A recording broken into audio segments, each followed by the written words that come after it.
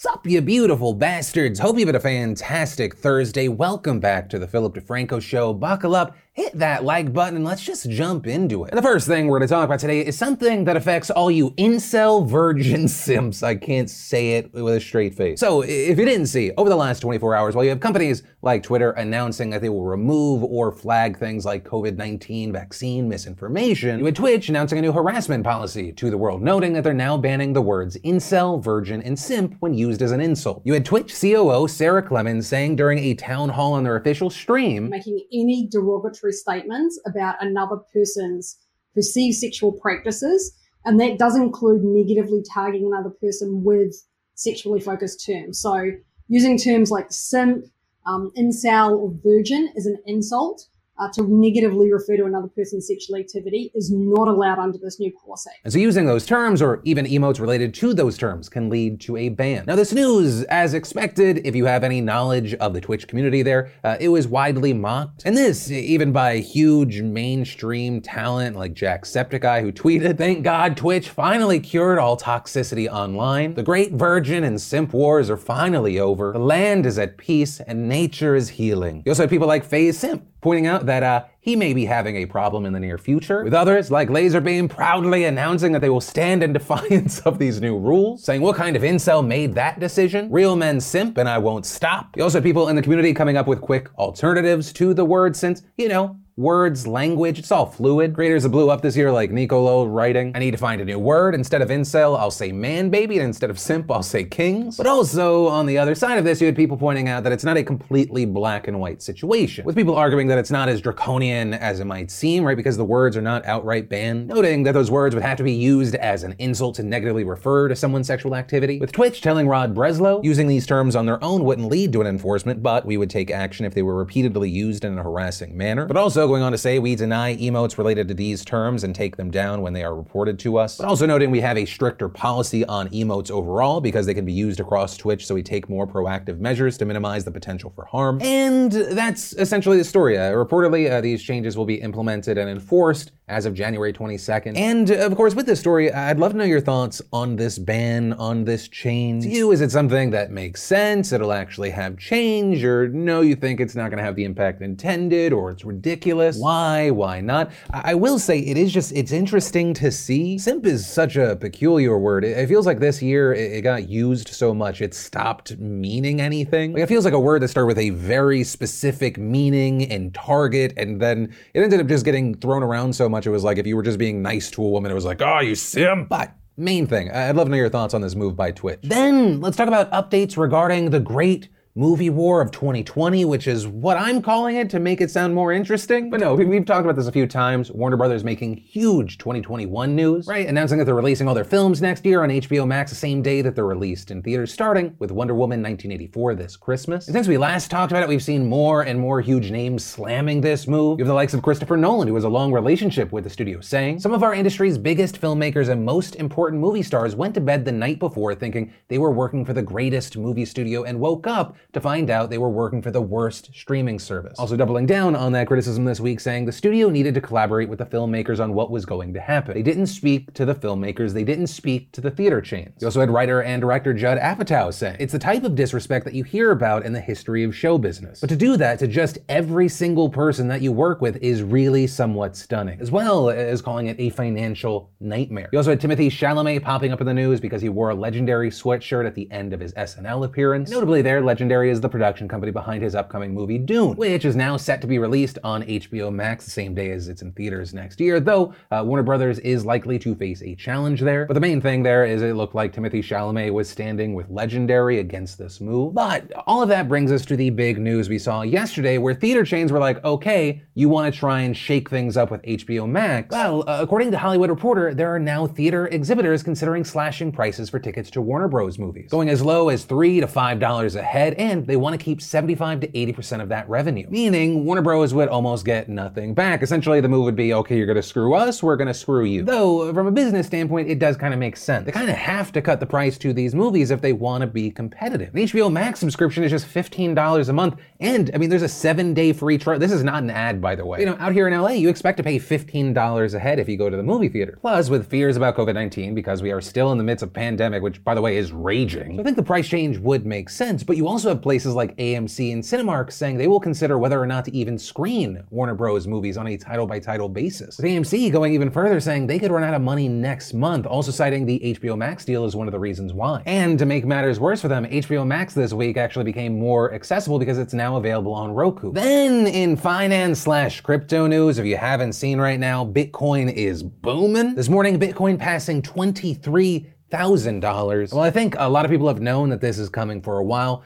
Today was one of the days where I was like, oh, the boom is here. Because today was the day that I got a lot of texts from people going, hey, I know that we last talked about Bitcoin when it was 6,000, but how do I get it again? Which, understand, is a good and a bad thing. It's good, obviously, for those that support Bitcoin because the more people that adopt it, the more viable it is. But, of course, potential bad is that there is risk here. Right? It's not just this magic thing that always goes up, especially if you're not thinking long-term. I know of a lot of people that have stories like, I bought Bitcoin at 20,000, sold at 9,000, which is actually, I think, why we saw the CEO of Coinbase yesterday releasing a blog post saying, well, we're always excited to see increased interest in crypto. It's also important to point out that this is not only a time of high volumes, but also price volatility. The market can move in either direction much faster than equity markets. Also adding, we caution investors who may be focusing on short-term speculation and encourage customers to seek out resources and consult financial advisors to better understand the risks associated with investing in cryptocurrencies. But also, at the same time, we are seeing a lot of positive reports about the future of Bitcoin, including things like today, Bloomberg reporting that Scott Minerd of Guggenheim Investments believes that Bitcoin's fair value still has a way to go, noting that the firm's chief investment officer said Bitcoin's scarcity combined with the rampant money printing by the Federal Reserve mean the digital token should eventually climb to about $400,000. And going on to say it's based on the scarcity and relative valuation, such as things like gold as a percentage of GDP. So, Bitcoin actually has a lot of the attributes of gold and at the same time has an unusual value in terms of transactions. And as far as my opinion on this, I'm not gonna share it. Everyone's personal financial situation is different, short-term, long-term, how much, how important each dollar is. I know people who are playing the long game that got in very early on that are very,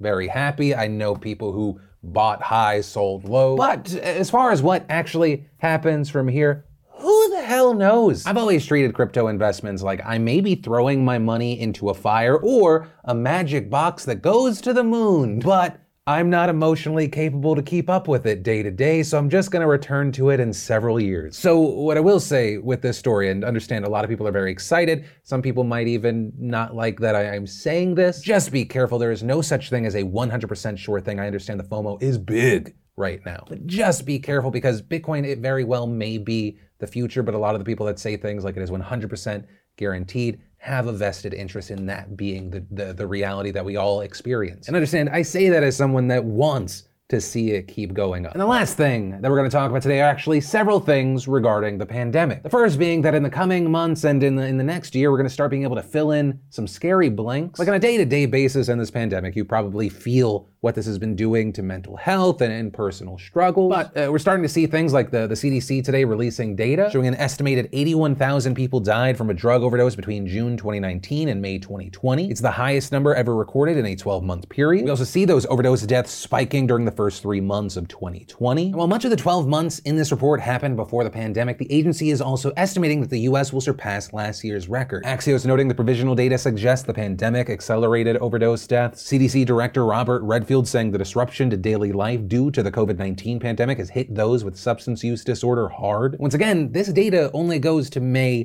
2020, which is why in the coming months and in the coming year, those numbers are expected to hit all-time highs. And that really concerning note also brings us to the other two parts of this story, and that is potential relief. As we talked about earlier this week, the Pfizer coronavirus vaccine is starting to make its way in the United States. And there we're actually seeing some good news. Things like the Pfizer vaccine vials are actually being shipped with extra doses, which, just to start off here, that is actually completely normal. Vaccine manufacturers usually overfill their vials in case there are any spills or other kind of human errors. But if those accidents don't happen, you have each vial expected to hold 5 doses, but yesterday we saw the Food and Drug Administration saying that some actually contained a 6th or even possibly a 7th dose, with the FDA also giving the green light to use those extra doses, which is very notable because that means that our national supply could potentially be expanded by up to 40%. However, while it is likely that we will see more doses than expected, the actual increase is expected to be somewhat lower. And this largely for 2 reasons. First, pharmacists still won't be allowed to mix partial doses from separate vials. And second, we're seeing reports that before the FDA came out and said, okay, use those doses, many pharmacists who were confused on what to do began throwing out hundreds of extra doses. And if you're like, why, Phil? Why would they ever? It's because the FDA is rather strict about its emergency use guidelines. But that's also why you have people crediting pharmacists who said, why are we just not using this, then reaching out to the FDA and Pfizer as the reason as to why this was greenlit. In fact, former Obama administration health official Andy Slavitt even telling Politico, I think this is more clever pharmacists than something missed by Pfizer. Which, regarding the vaccine, is the kind of good news we need, because at the same time we're seeing concerning headlines today like Biden advisors warn Trump mass vaccine timeline may be too optimistic. Democrats are warning that Trump may have unrealistically raised expectations to make Biden look bad if the shots are delayed, with NBC News reporting that one physician close to the transition said it might not be until late summer or early fall before the vaccine begins to be widely available to the general public. But hopefully that more delayed timeline is not what we are actually looking at. And the final bit that we'll talk about here is economic relief and economic concerns. Because today we had the Department of Labor reporting that another 885,000 Americans filed for unemployment last week, which is the highest number since the end of summer. It is an unfortunate and continuing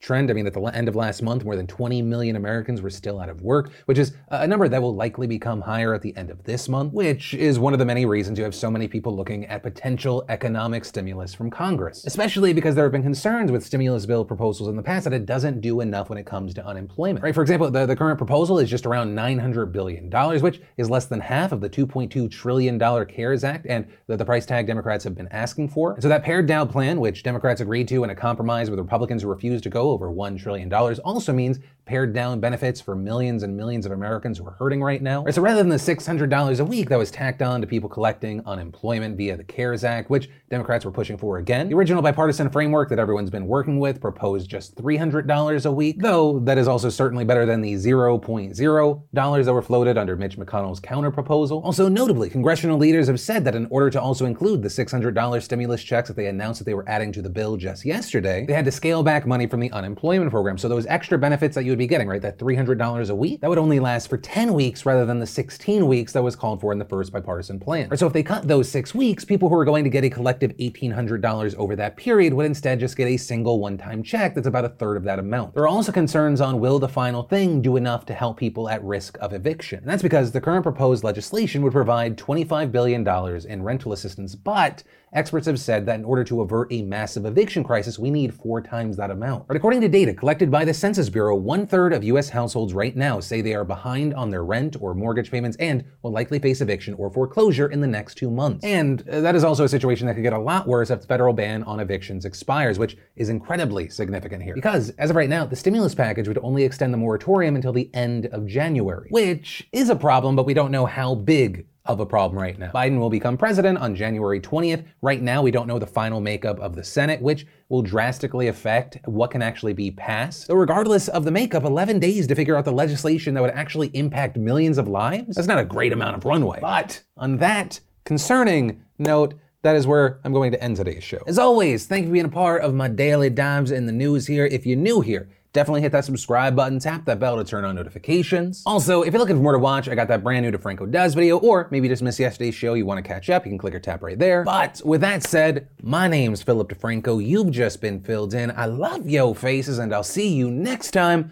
on what is likely the last Philip DeFranco show of the year.